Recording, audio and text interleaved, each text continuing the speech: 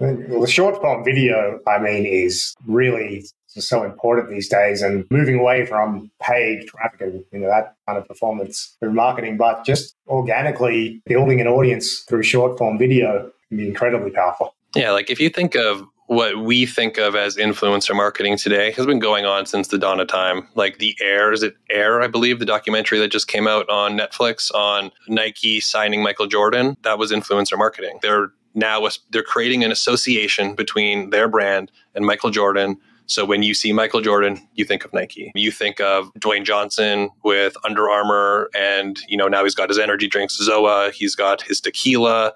These are partnerships. If you think of Ryan Reynolds with his gin, was it Mint Mobile? Like all of these people, they're creating partnerships. They're creating associations. They're utilizing their attention.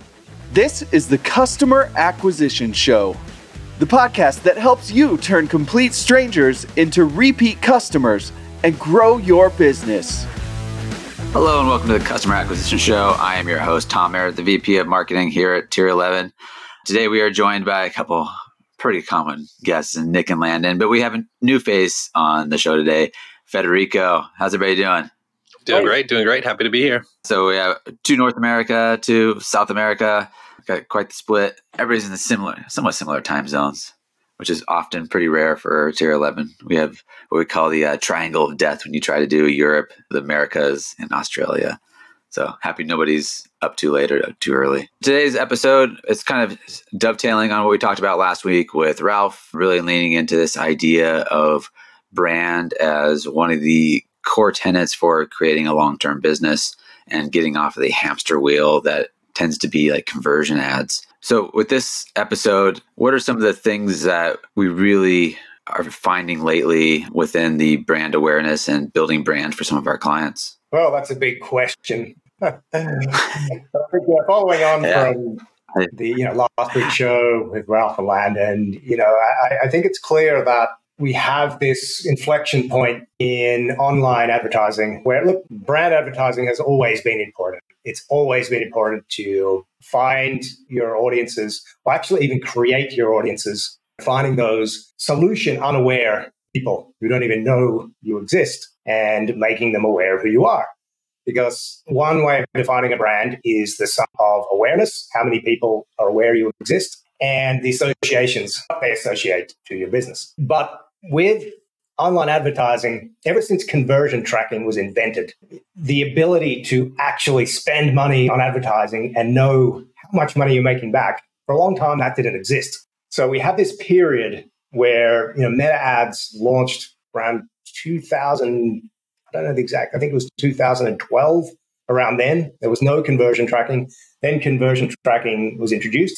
The corporate world didn't take Meta advertising seriously for a long time, probably not until the later part of the 2010s. So we had this ridiculously cheap inventory. You had businesses born overnight, people creating certain food processes or some little invention in the house. And then overnight, almost, they're advertising on Facebook and creating businesses. Those days, those golden days, unfortunately, we're in a new age now where the inventory on the ad platforms, both Meta ads and Google, for conversions, super saturated. In order to grow, we're working with some clients who are at that point where they've scaled, just purely focusing on direct response conversions. But where do they go now? How do they reach an audience which they know is out there? It's probably the way to reach those people is not through continually focusing on conversions. So that's what we're seeing with some clients. We have a client, they're an educational, they basically sell training and software for helping people become credit consultants. Super exciting account in Landon and Federico. I've worked on this account too, but Landon and Federico have worked really extensively on this account and helped them grow. But they're actually in this stage now where they're like, where do we go next? How do we reach more people? Yeah, I think there's, like Nick said, it's an incredibly big topic. It's an incredibly controversial topic, especially with like diehard performance marketers, diehard direct response marketers, where, you want to be able to track and record everything. But we're coming to a day and age where media is just different. There is so many platforms out there. There is so much content vying for people's attention that the game has just changed, and you tack on the decreased ability to track with like the iOS 14 privacy updates, the upcoming iOS 17 updates. We're losing the ability to get this nice, clean data and track people. So this is where we have to start to adapt our approach to marketing. And just like the inflection of having a platform like Meta was a massive game changer, but now people have kind of caught on. It's not unfamiliar to businesses. So we need to start to adapt our strategy to go, okay, competition is extremely high in almost every niche and vertical that I see. Competition is fierce. So how can we now start to differentiate ourselves and start to grow beyond that? And that's where we kind of start to dive into this conversation around kind of like brand marketing. I think that's the whole idea, even of inventory being like this scarce resource on these platforms. You know, oftentimes we act like Meta is just creating scarcity where none exists because they have unlimited inventory. But really, this is Meta charging you for their brand, because if they become known as a brand that is just pushing DR or conversion ads one after another into their feed, their brand becomes associated with it. So they're charging us for how we are utilizing their brand, and they want to make sure that they're protecting their brand, where it's not just about advertising, but it is about the experience for customers. And I think maybe that's a segue, something that we can talk about a little bit further, is like, how does brand advertising expand the experience for the customer? I'll jump in there. I think branding is interesting because when we talk about it in this context of like performance marketing, it sometimes seems like a foreign concept. But when we start to just branch out and learn what other industries and what other companies have been doing since the dawn of time, we see so many instances of how powerful brand is. And just like you said, we wouldn't be here having this conversation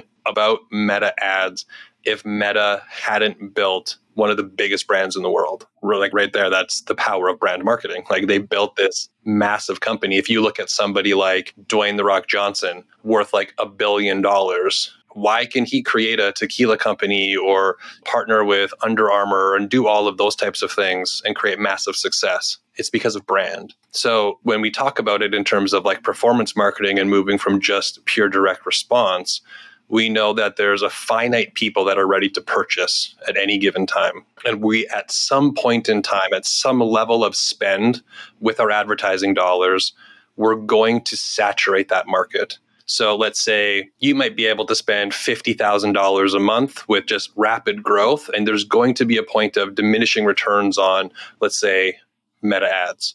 And then, okay, well, now maybe you diversify and you add in Google ads, maybe you add in TikTok ads. You're still going to hit an inflection point where there's diminishing returns because that pool that you're trying to go after is small. Brand, we're going to expand that pool of people that are ready to purchase. We're going to go out into that broader market and start to capture people and bring them to the point of knowing who our brand is and wanting to purchase from us. So that's kind of where this conversation of how does it actually bring more people to purchase from us, if we think of like the traditional funnel concept of like bringing people to that point of making that purchase, we're just bringing more people into the top of that funnel. And that's kind of how I look at brand advertising in like a very oversimplistic way. Measurement doesn't go away. I think one of the scary things for businesses who are, okay, look, we want to grow our brand, we want to invest in brand advertising. There can almost be this concept of, well, okay, we're going to take this portion of our marketing budget, invest it in brand advertising, but there's no way of knowing if it's working. We're just going to invest this and pray and have faith, which is very fluffy for any business owner. So, looking at some of the measurement strategies, this is what shifts. So a lot of businesses in the range of clients we work with who may have, annual revenue between 1 million on the lower end to anywhere up to like 100 million on the top end, this still is a significant investment. Now, investing in focus groups, things like this using traditional market research methods still may not be practical because of the cost involved. Meta now has tools for measuring the impact, the business impacts of brand advertising, conversion lift, brand lift, power lift studies, which will take sample sizes in the market and give you data on how much awareness has grown, how many people are actually aware. And there's different methods they use to do this. And you can do the same thing for consideration. So that takes an understanding of how awareness and consideration is going to impact your business. There's a widely used, accepted theory that your share of voice in the advertising in the market roughly equates to your market share. So if you want 10% market share in your market, your overall advertising, and that's all channels, should be roughly equivalent to 10% share of voice. So in certain fields, just say you have competitors who are you may have competitors who are advertising on TV, billboards, out of home, which again have these massive marketing budgets. But we find a lot of our clients, their main competitors are in a similar position. They're advertising online. So it really comes down to having a similar share of voice for advertising online, but also being able to measure that. I think once the measurement aspect is in place, business owners feel a lot more comfortable bringing this to the CFO or bringing this and saying, okay, this investment makes sense. So Nick, can you talk a little bit more about share of voice? Is that something that we can measure now?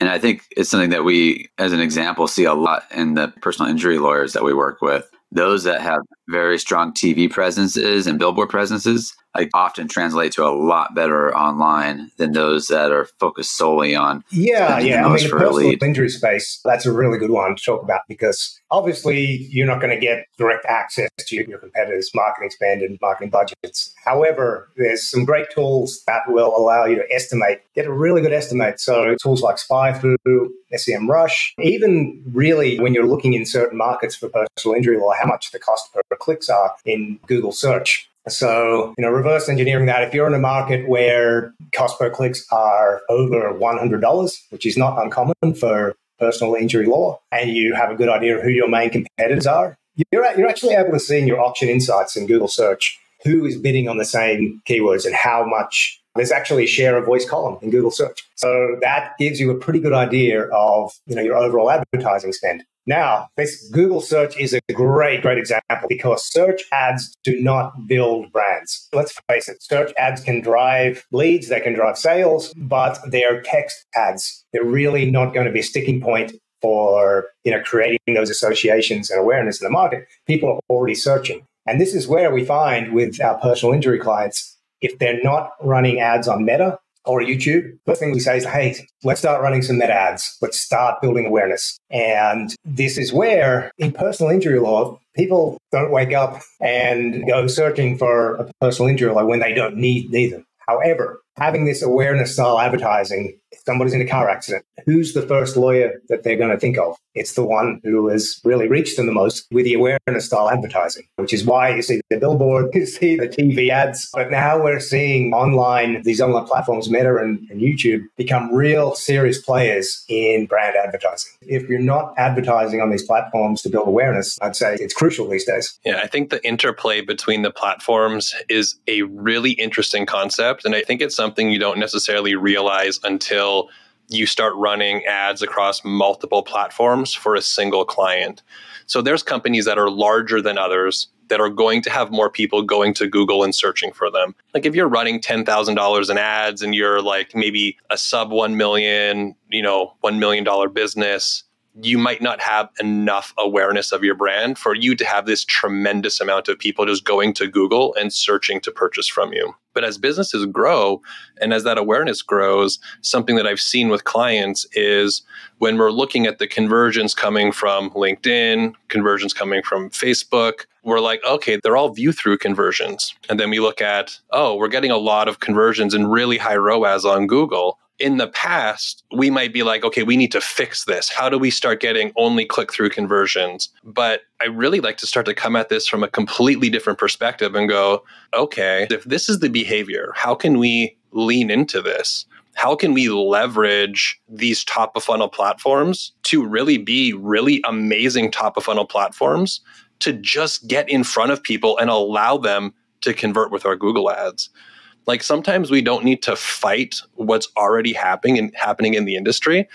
Like we don't need to fight the algorithms. We don't need to necessarily fight what is already happening and how people are making their purchase decisions. sometimes we can lean into it to actually amplify what's going on. Hey, Federico, what was the ROAS difference in Google Ads versus Meta Ads? This was a really interesting conversation because it was such a difference, but we know the reason why. But what is the ROAS difference between Google Ads and Meta Ads in terms of the reporting that we see in one of our clients we have who is in the credit repair training space? Yeah, the difference was ridiculous. We were about 1 point something X on Meta, and Google was like 20X, 15X. And as Landon mentioned, I think it's like thinking about doing more of what's working and not trying to fix the issue if it's not an issue. And as Landon also mentioned, you start realizing this when you're working with a client and you can manage all their media platforms and all their advertising budgets, and you start to see that synergy between platforms. And I agree with that. We should start thinking about how to improve what's already working and do more what's working, like Frank Kern says. Right.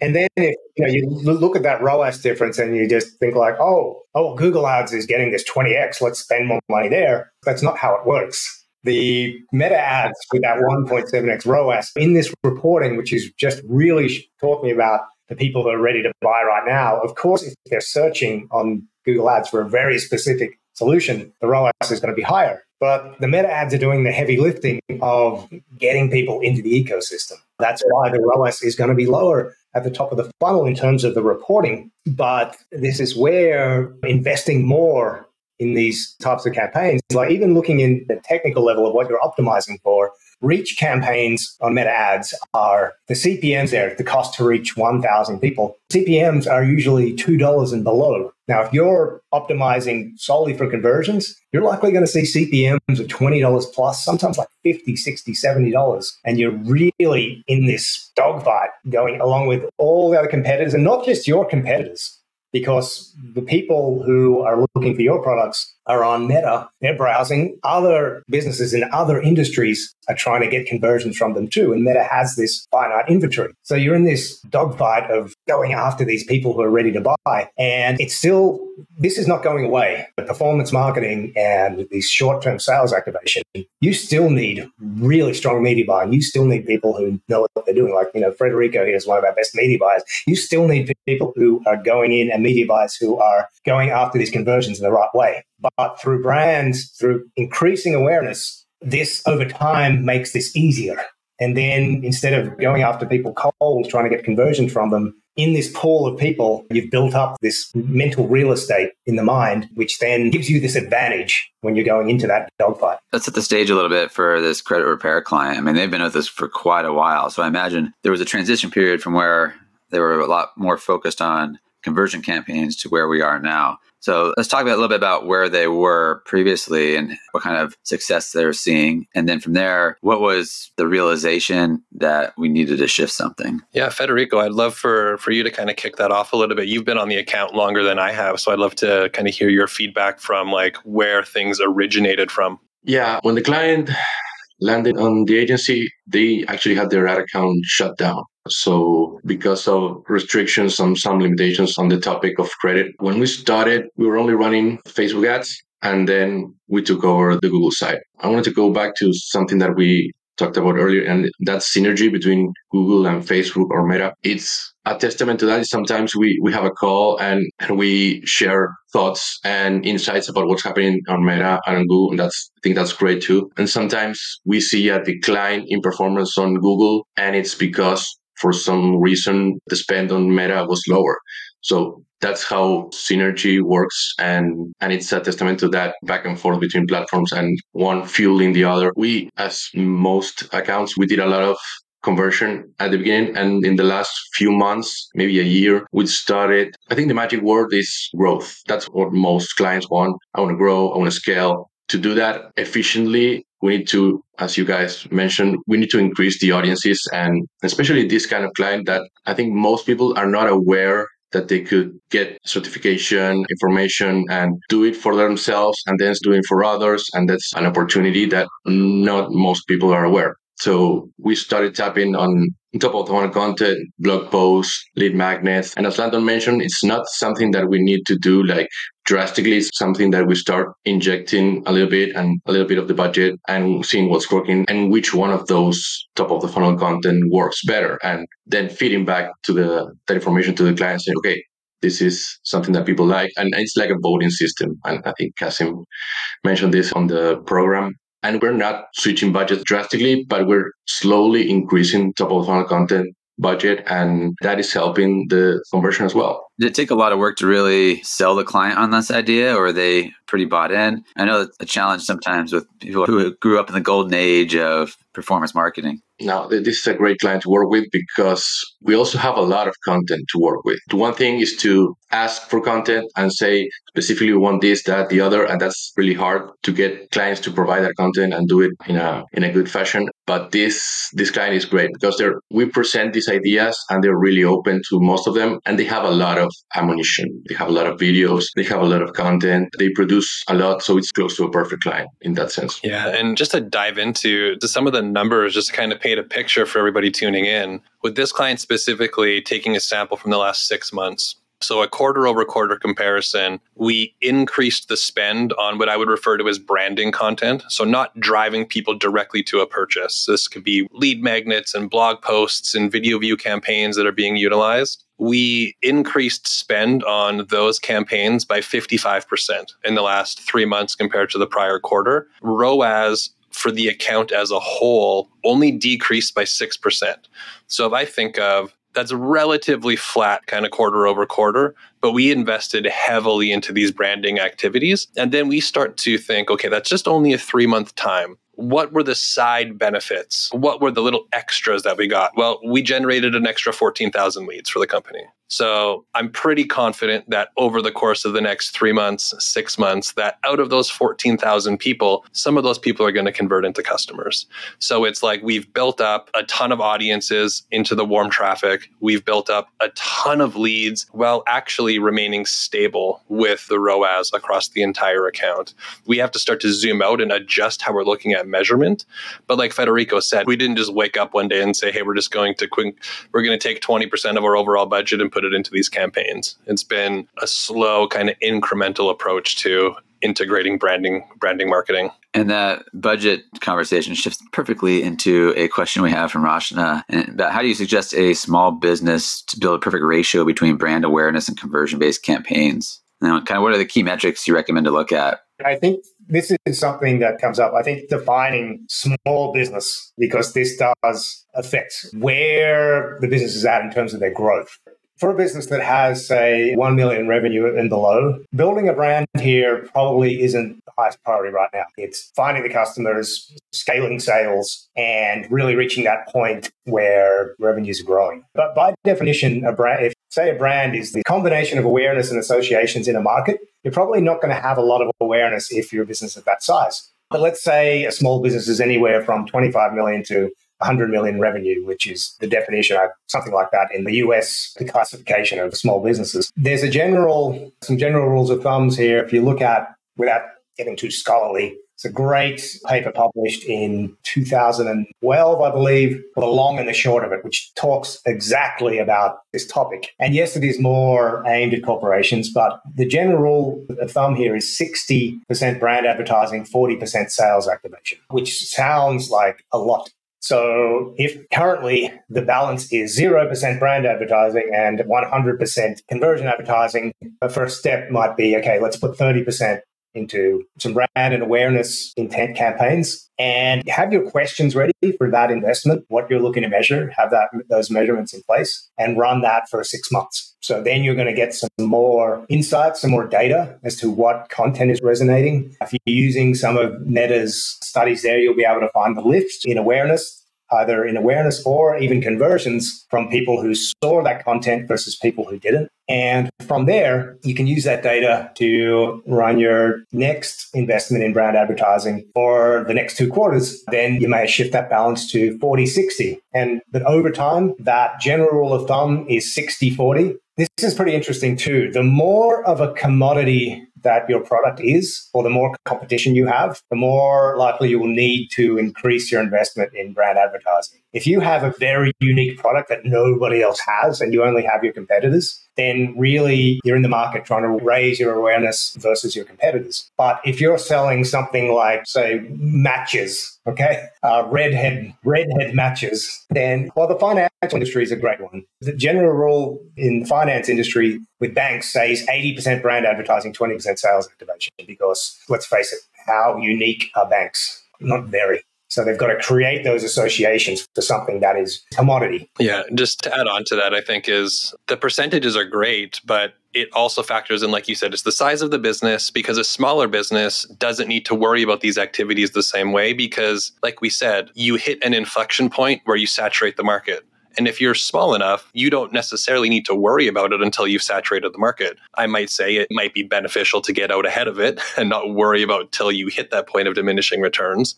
But if you think in the direct response world, Eugene Schwartz levels of awareness, the more aware the market is, the more of a need there's going to be to do brand marketing, because you don't just have this unique thing that's new to the market that people are just going to purchase it because you're the only one offering it. If, let's say, insurance, where every company is effectively offering the exact same product, that's why these companies do so much brand marketing, because you just have to be the one that they think of when they want to make that purchase. So it shifts based on what you're selling, and there's no hard and fast rule. And I think with the question that came in, it specifically said brand awareness. So with that specifically, I don't view these things as like hard and fast, because we could get very specific and technical and go, are we speaking about like the brand awareness campaign type on platform? Or are we talking generally about marketing that builds brand awareness? So we can get into the weeds on those type of things. I like to just refer to it as like brand marketing, because we can get, was it reach? Is it a video view campaign? Is it a traffic campaign? We can get really into the weeds on that. But understanding that level of awareness, the more competition in the market, the higher the likelihood of the benefit of the brand marketing. I was saying, I think we can get into the weeds a little bit, but a slightly different thing. I like your take on this, Federico, of like media buyers, and from my perspective, have gone from a bit more like button pushers to now like budget allocators, and not just on a single platform. It's like balancing budget across all the different objectives, across all of the platforms that a client's on. And this is maybe a way to back into the answer to this question a little bit. Like, how do you think about where to allocate budget across everything that's aligned with the business goals? Well, I think you get your KPIs, so you basically have some constraints. And basically, you need, in terms of the percentage of branding versus conversion, that's a conversation you need to have with the client, with the company, to sell them on the long run. If we're aiming to work more on branding, we can talk about that for hours in terms of the benefits of building a brand and delaying that sale and that gratification to a few months instead of trying to go for it right now. And in terms of the synergy, there's, as Landon mentioned, you only see that when you work with a particular client with different sources. So that's when you see the correlation between them, and actually also working together and how you can get nuggets of insights from one to the other. So this topic in top of the funnel for Meta, let's say it's getting good cost per click or good engagement. So let's try it out on Google. Same way, the other way around. So it's beneficial on both ends. Yeah, I think that's one of the things for at least like marketing leaders to like think about, is like not splitting out the channels to different either agencies or people, or at least they have to have a strong sense of the balance themselves. Because if they don't have a strong sense of that, then the people who are responsible for the channel are going to want to claim all the credit. And that kind of defeats the whole purpose of balancing, because credit usually goes to the person who generates the last click in the sale.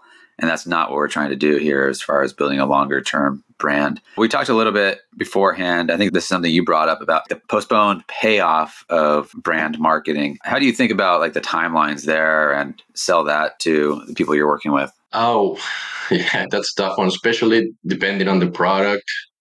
And you just remind me of a joke that we had with Nick. We were talking about the relationship between Google and Meta and the ROAS that Google was getting. And he mentioned that it was just like in golf. We landed the ball on the green and he was just pushing it. I like an analogy of like running a marathon when it comes to these types of things. So if everybody's starting a marathon at the same time, let's say you have like 100 people starting to run a marathon, they're all in progress. And as those people start to finish the marathon, if you don't have more people starting to run that marathon, at some point, you're not going to have any more people crossing the finish line. And that's kind of how I like to think about the delayed benefit of the growth of these type of tactics is we need to have continuously pulling more people to the start of that race. The race and that journey is the customer journey. Everybody's going to run a different time. Everybody's going to cross the finish line at a different time. Not everybody's going to cross the finish line. But this brand marketing is going to continuously bring people to the starting line to get them into the race. I like to look at probably quarters as the biggest time frame from when I'm looking at these types of benefits, looking at over a 3-month span of time. And that's why at Tier 11, we're doing quarterly reports for our clients, showing quarter over quarter changes in our performance. And I think that anything smaller than a 3-month time span is not going to be big enough to really start to show the results that you're looking for. Yeah, well, I guess on the topic of reporting, we have another question from our guy, Anthony, every week coming in with the heat. Do you use view-through conversions as a reporting contribution metric for clients? For example, view-throughs contribute 40% of conversions, or for every X impression view, expect 1 conversion. Is that a way that you guys, I guess in general, how do you report to clients? This is a great question. Definitely a media buyer guy. You can tell this is a question from a media buyer. I would say we don't have a specific calculation like this. I think this question also needs to take into account the platform. The view-through conversions on YouTube are, I think, somewhat different to view-through conversions on Meta, just because of the difference of how videos are presented. And that the whole topic of view-through conversions and measuring view-through conversions, I think, we could have a whole episode dedicated to that. Landon, remember the client we had in the supplement space where on Meta, view-through conversions can actually be an issue if the brand, this is a great example for this episode, when this client actually had a really strong brand, very well-known brand. And in this case, view-through conversions on Meta were actually an issue because Landon, do you remember the client that I'm referring to? Yeah, I remember the client exactly. And your example you're going into is exactly what I was going to talk about. I think it's a perfect example. And so actually, you were on this account, so you might remember the actual metrics. But if you just looked at the combined ROAS in the account, I think it was like 20x on Meta ads. But when you looked at the ratio between view-through conversions and click conversions, it was so heavily weighted in view-through conversions. And I believe we assumed, Landon, that this was happening because Meta, it was so easy to spot the people who were ready to buy. So Meta would just show them ads, but they were probably already going to buy anyway. Then it inflated the ROAS. You probably remember more of the details and what we were trying to do to combat this. Yeah, and I don't necessarily think it's a bad thing. Like, I don't think view-through conversions are a bad thing. I think it's a bad thing if, let's say, you have a really strong brand and you are only responsible for the Facebook ads, then it's really, really hard. But if you're running all of the paid media, then you get to kind of zoom out and you can look at, okay, this channel is generating more view-through conversions. Is this an issue? Like, is it, if we spend more, does our overall revenue generated and profitability across all channels increase? Because we could be capturing those conversions on the Google side, but we're generating the view, it's getting in front of the person on Facebook. So I think that's where things like MER, like how you're viewing and tracking the metrics and performance, is really important. Because let's say you're working with a brand that is a big influencer. They put out tons of organic social media content across YouTube, Facebook, Instagram, TikTok, and they're running TV ads. Well, obviously, you're going to have way more view-through conversions on a channel like Meta compared to somebody else, just because they have so much awareness for their brand already. So the odds of them just seeing it and click are going to be a lot different than a brand that has zero brand awareness. The only time that person sees that company is when they see your ad. So like I think Nick said, we don't have a specific in terms of how we're interpreting that data. I think what we're doing as an agency is we are zooming out to see, is it an actual issue? And we're trying to look at more of like the holistic improvement in the MER or the ROAS across the account. But I do know and Federico can speak to this with one of the clients you were talking about, we don't usually with our third-party tracking view 100% of the view-through conversions. we usually come to an agreement with what the client is acceptable. And usually that might be like 50% view through confidence or something like that. Yeah, and that specific third-party tool that you were talking about, there's not much of a difference in terms of the view through conversion. You can select the level of confidence from 0% to 100%. And that's one, I think, you talked about this on the previous show, talking about shopping plus campaigns in Meta, and we were testing that and we were getting a lot of view through conversions there. So it was like the ROAS was kind of inflated. And the thing that caught our attention was that usually that account doesn't see that much view through conversions. So that was the fishy part of it. But yeah, it's a tricky one and it's a great question. We're going to be talking about this for hours. I think it's a great point you made, Federico, like looking for deviations from trends. If you get 40% of the conversions are view through, and that's like status quo for the account, yeah, obviously you can work on improving that to try and get more like click to buy conversions, but it just might be the nature of their product. It might be the nature of that brand.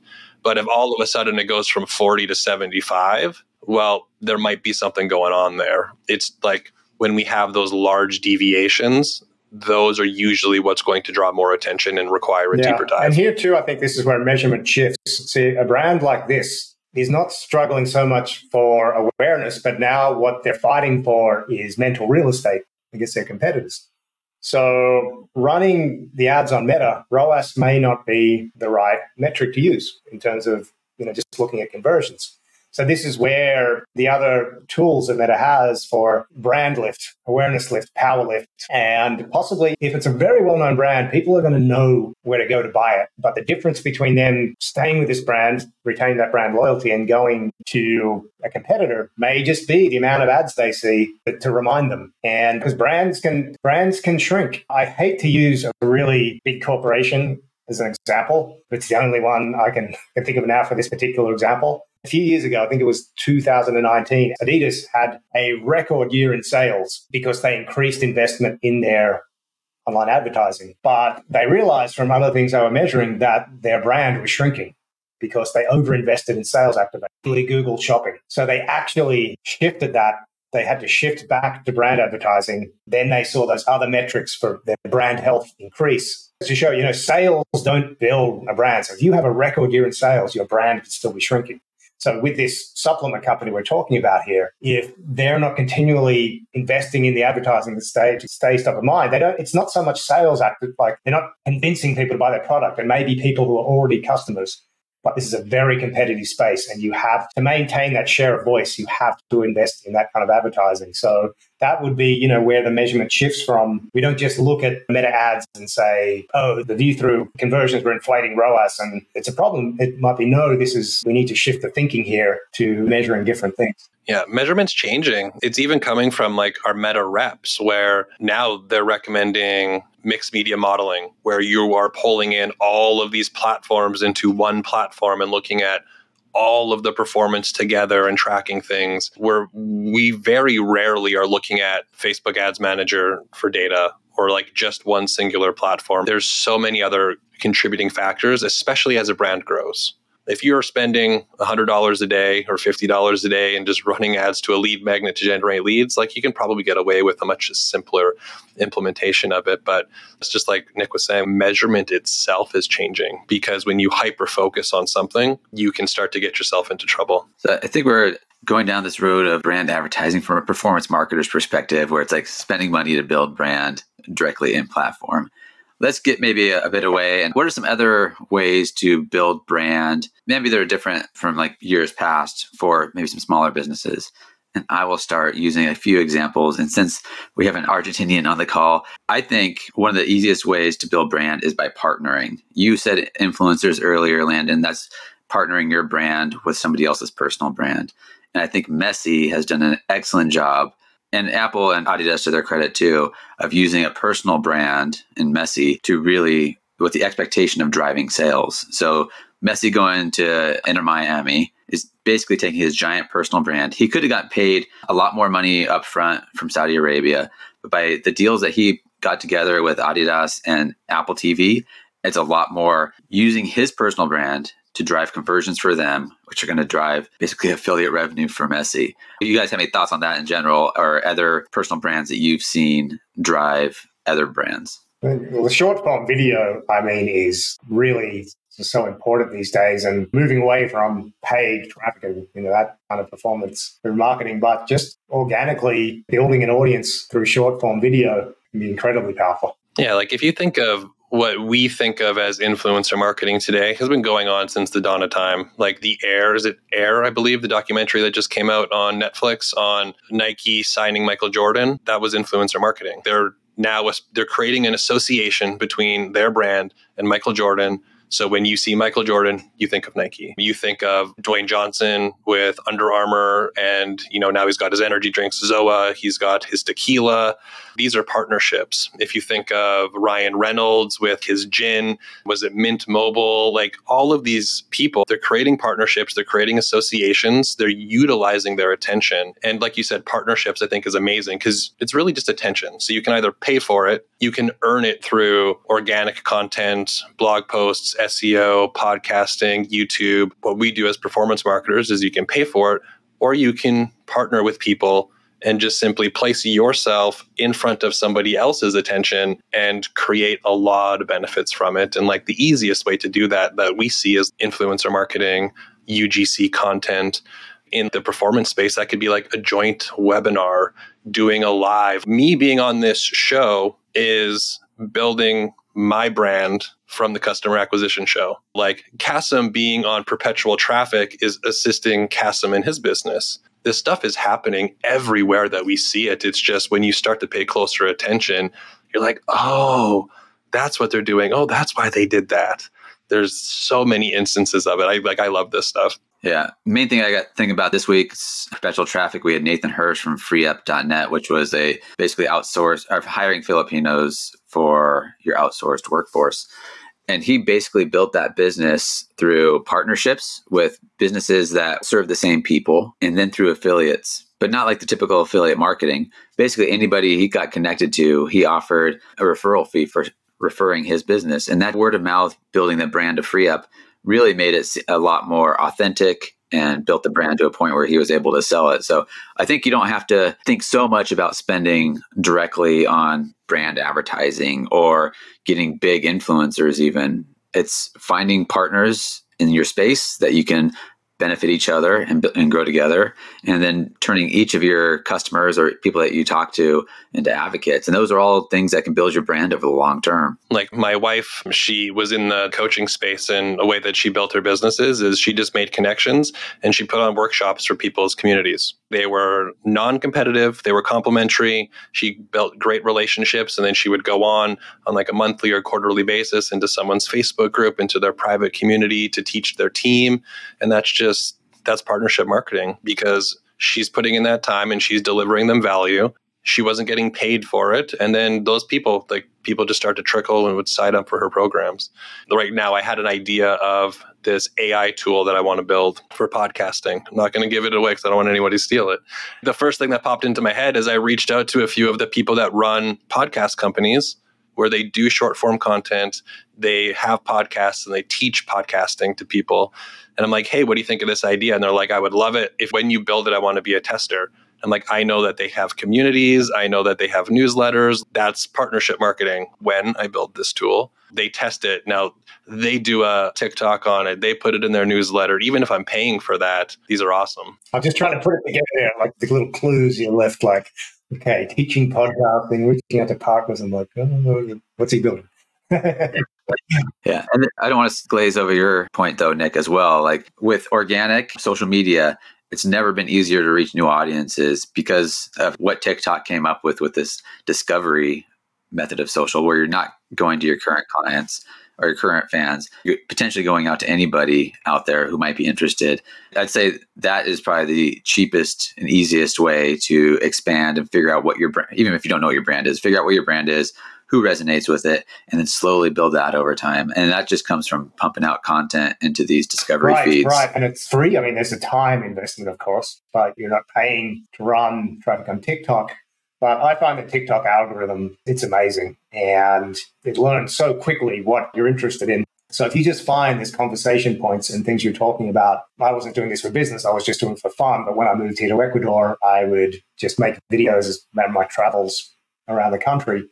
And the videos that would resonate the most and get the most views was always like so unexpected. When I tried to do something, go and watch whales, and I had the whales up close and things like this, like nobody cared because they can find all that. When I was talking about things like going to a restaurant and they have these plantain chips here, and I said, "Oh, these are the best thing in the world," and people just loved it. You know, it was like, gosh, I did this as almost like a joke. But so by getting in front of the camera, just talking about what you do and what you know, you're going to see patterns in how people are resonating with what you're saying. And it's going to give you real insights into what kind of content you should be creating more of. It's not going to cost you money. It's going to cost you, really, it can cost you 5 to 10 minutes a day just holding your phone or setting your phone up on your table and talking to your phone and posting it. I think you need to use your personal brand to partner with Ecuador. Tourism. Yeah, you see, he can start getting some free plantain chips if he partners with with the restaurant. That I'm interested in. Yeah, but like Nick said, we like to think that we're smarter than people very often as marketers. And I hate to break it to everybody, but we're not. We need to put out content, and like Federico said, let them vote. It's like a voting system. They're going to let us know what they want to see. And very often, something that, even like Gary Vaynerchuk talks a lot about, it doesn't all need to be sales content. Like, it's a great conversation on branding, but even when you go into organic, don't make it all sales content. Share your personality, share your hobbies, because people connect with people and people buy from people they trust. So you might be the face of your brand. And when they see you, they're going to think of your brand, but you can build a connection with them, even on a personal level. And then they might do business with you strictly because of that personal connection that they made with you. And they like you more than they like your competitor. This conversation spans far beyond what campaign type we're looking at in Facebook and what conversion campaign we're running. Yeah, I think that organic piece, you're not paying people to like your brand like you would with any sort of advertising. This is like the most authentic way, the most likely people that are going to want to be a part of your brand going forward. And that's probably the place I would invest. I am investing. Even at tier 11, like, we put so much more effort in just to content. And frankly, not a whole lot of it hits, but the things that do hit are really informative and also set us up building our expertise in the marketplace. There's somebody watching right now that's going to sign up with tier 11 just because they love your Hawaiian shirt. But I mean, not even just becoming a client. People see other smart people they want to work with. And we've gotten, I think most of the people at tier 11 came to tier 11 through perpetual traffic at some point. Yeah, I was listening to a podcast from years ago, even when Molly was on the podcast. So, and when you said about putting out content, of course, it has to be related to what you're selling, but there's a million other factors. Let's say if I saw a video of a guy or a girl and I find it funny and interesting and entertaining, I'm 100% more inclined to buy something from them. If they're selling something that I need, it's just that I relate to the humor maybe. And if they put out content of what I'm looking for, they stand themselves as an authority. So if I'm not in the market and in that particular time, when I go into that market, I'm going to say, hey, I remember that guy, he was talking about that thing. So I'm 100% more inclined to go to that guy. It's hard to sell to some clients because you're not seeing anything coming back right away, but it's a long game and it's putting out goodwill into marketplace, and that works. In the long run, it works. And Federico, your example right there is why that company's Google search ROAS is so high. How is brand advertising or brand awareness on different platforms, particularly YouTube? I think the platform discussion comes down to intent behind why and how people are utilizing these platforms. So I guess my question for you, Tom, would be, are you talking about YouTube ads or YouTube videos? That's a very, very different approach to YouTube. Building an organic following on YouTube, I would argue, is probably very different to building an organic following on, say, Instagram Reels or TikTok. Building an organic following on Meta, on Facebook, on the Facebook platform specifically for a page, I think that's definitely become pay to play. However, building an organic following on Reels, that's the short-term content as we were talking about, and they have YouTube Shorts as well. Specifically building a YouTube channel, that's still a very viable play. I mean, you look at Mr. Beast and these strategies for growing your YouTube channel, very different from YouTube ads, to the point now where we will aim with clients to run YouTube ads on separate channels from their main organic channel. But yeah, like Landon said, it really, the platforms, if you take into account, that's the question. How are people engaging with the platform? So Meta, Instagram, Facebook, they're scrolling. We got to try and stop the scroll, or in terms of stop the swipe on the short form Reels and TikTok. with YouTube, you can run ads where people can't skip. You can run unskippable ads. So it's quite a big topic. I don't know if we have the time to delve into it more, but I think I said it best yet. Really take into account how people are engaging with that particular platform and tailor your content based on that. Yeah, I think very broad stroke. If you can be everywhere, it's probably the best. If you have consumers that are on YouTube and on TikTok and on Meta, if you can be in front of them across all of those platforms, so they see your ads, they see a couple videos from you on Meta, and then they see some UGC content from you on TikTok, and then they go and they see another ad from you on YouTube, that is going to benefit your brand. It's going to keep you very top of mind. I don't think all of those videos should be the same thing. I think they should be contextual to the platform.